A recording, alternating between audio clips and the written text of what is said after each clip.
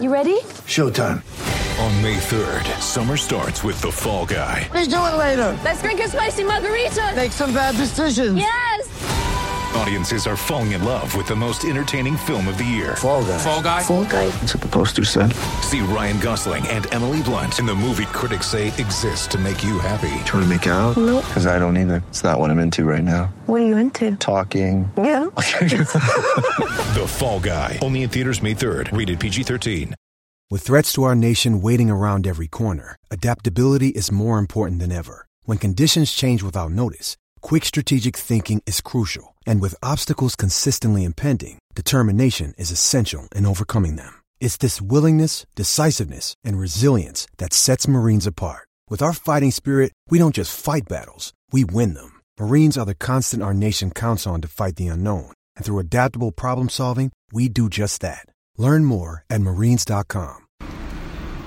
Hey everybody, this is Doug Robertson of the Atlanta Journal-Constitution with another edition of the Southern Fried Soccer Podcast. It is August 27th, and Atlanta United has defeated Minnesota United 2-1 at Mercedes-Benz Stadium to win the U.S. Open Cup. It is Atlanta's third major trophy in 9 months, joining the Campeones Cup, won a few months ago with a victory over Club America, and last season's MLS Cup, all three coming here at Mercedes-Benz Stadium. The goals were scored by Gaspar, an own goal, an easy goal, too easy, by Gonzalo Martinez, or Pity Martinez. In the 16th minute, Minnesota answered with a goal. In the 47th minute, a really nice little finish, a creative finish. Leandro Gonzalez-Perez picked up 2 yellow cards within 3 minutes, and Atlanta United held on, playing with just 10 men for the final 17 minutes to win the trophy. You can find me on Twitter at Doug Robertson AJC, and I'm joined as always by Jason Longshore of 92.9 FM and SoccerDownHere.net. Jason, what did you make of tonight's game? Well, one thing is that they won Campeones Cup a few weeks ago, not a few months ago. It's just we've been that busy lately. Did I say months? I thought I said 2 weeks. Months. Oh, okay. It's been crazy like that. That's what's so wild about tonight is you're able to find a way to continue to lift your game. And were you able to lift it for 90 minutes? No, you couldn't. Minnesota came out in the second half and played really well. But this team, to start the match, was so good. Maybe as good as we've seen in the first 20 minutes.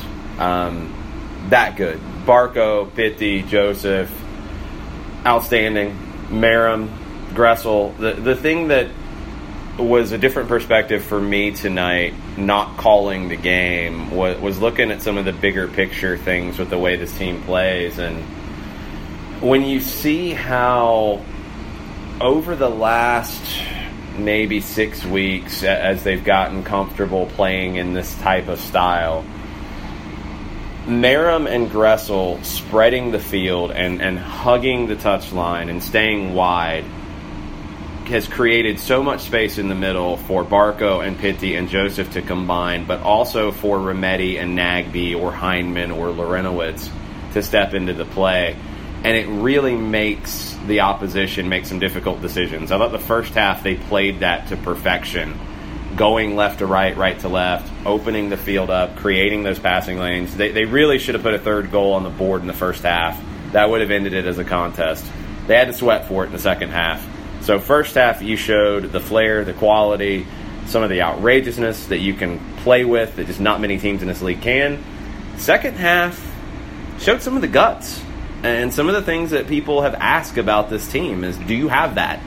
They did. Finishing it out with 10 men. Losing LGP, shifting the back line around multiple times to make it all work, that's gutsy.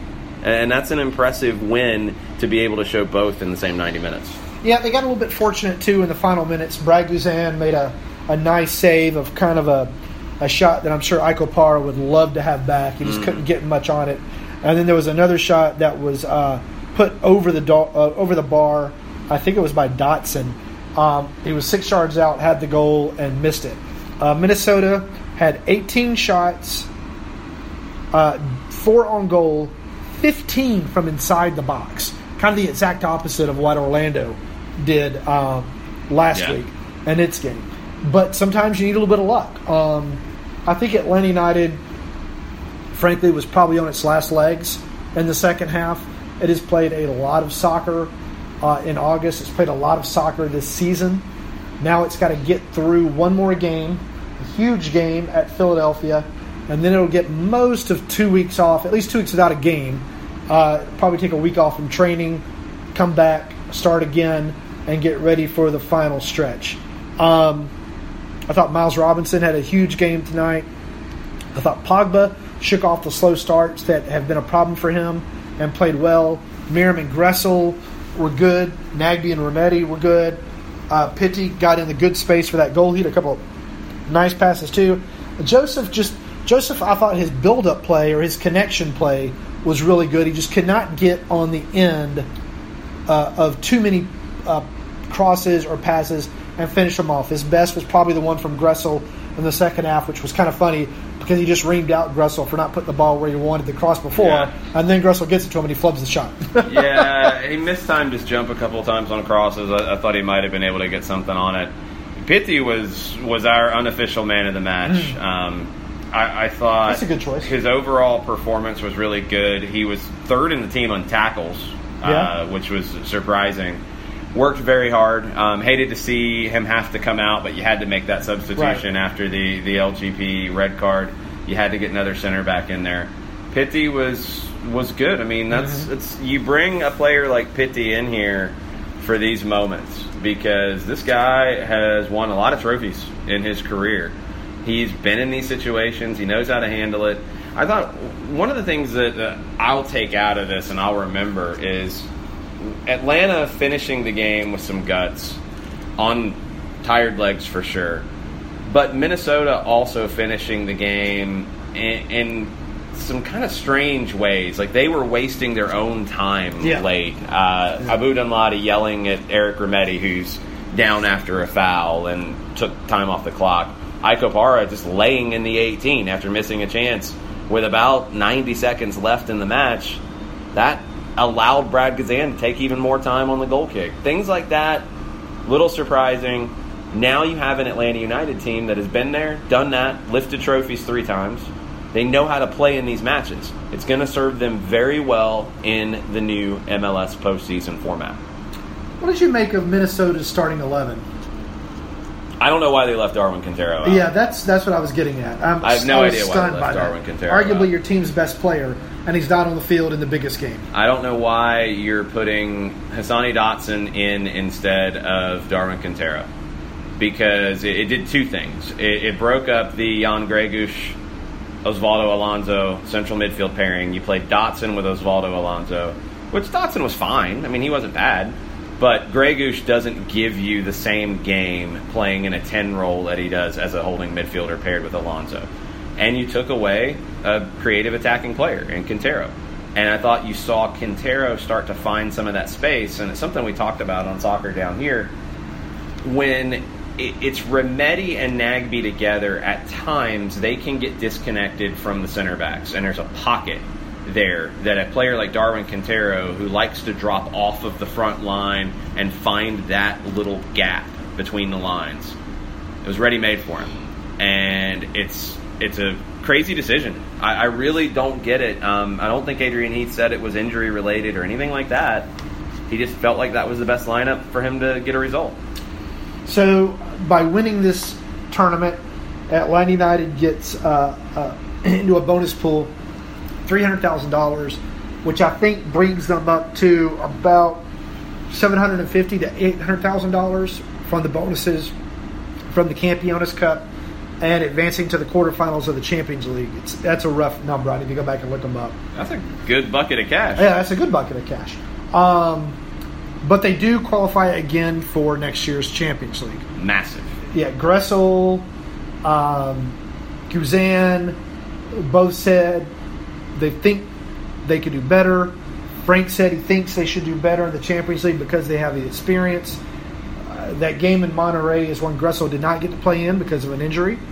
I think that if Frank could do it over again, he would make a couple of changes in those final 15 minutes that he didn't make last time.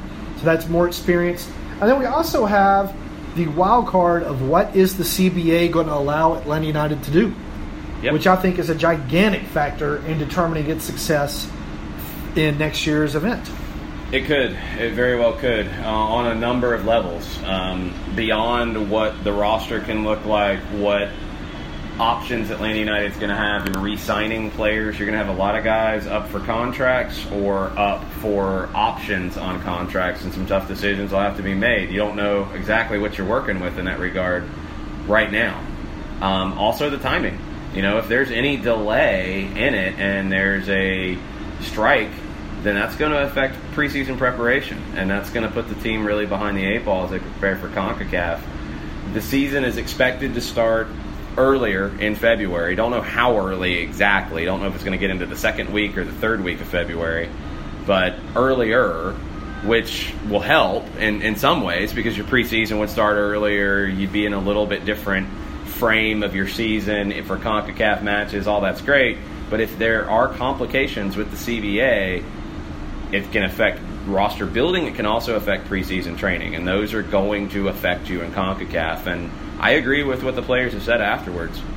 Now that you've been there and done that, now that you could go into this season with a lot of continuity, we'll see how much continuity, but not having a new tactical system, not having a new manager come in, you should be in a much better position to compete. Yeah, I'm really going to be curious what's going to happen with this CBA because everything is getting pushed up this year. Instead of the first week of December the season ends, it's going to end the first week of November. I wouldn't be surprised to see MLS change the date of the draft and the combine from January to mid-December and then start training camps at least a week earlier in January so that teams have more time. If the season's moving up a week, they need a week up for training camp. Teams in the Champions League need even a little bit more than that to get ready. Essentially so starting January 1. Everything moves up a little bit. But they would have to get the CBA done, I think, before January 1st for that to happen. I don't know how a strike would affect MLS teams' participation in the Champions League. That would be an interesting question for me to try to find out. So it would affect their training, which would affect it, but could they still play? Yeah, it gets really complicated. I don't know.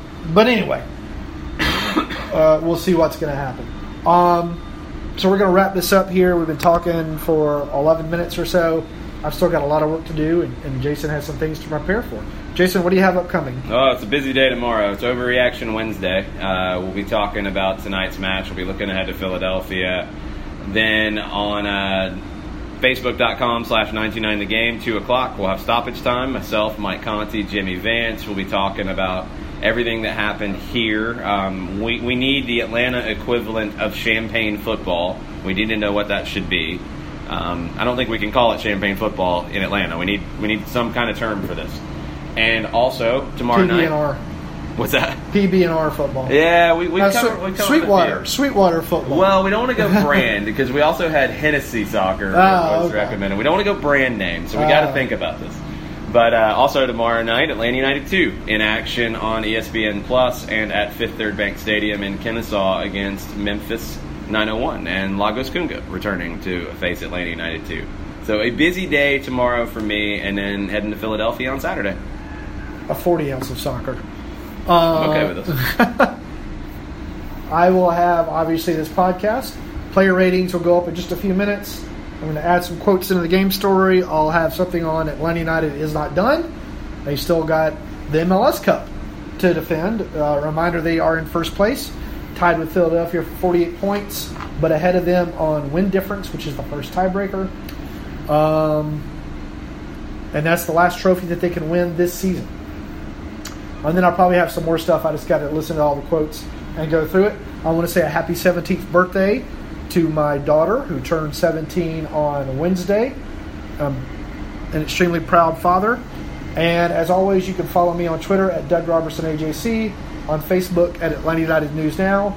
I hope you'll consider subscribing to the Atlanta Journal-Constitution. I met our new Hawks Beat reporter for the first time tonight. She came to the game.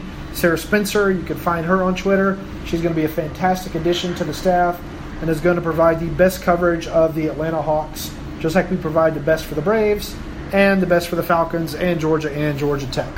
Anyway, Atlanta United defeats Minnesota 2-1 to take the U.S. Open Cup, its third major trophy in 9 months.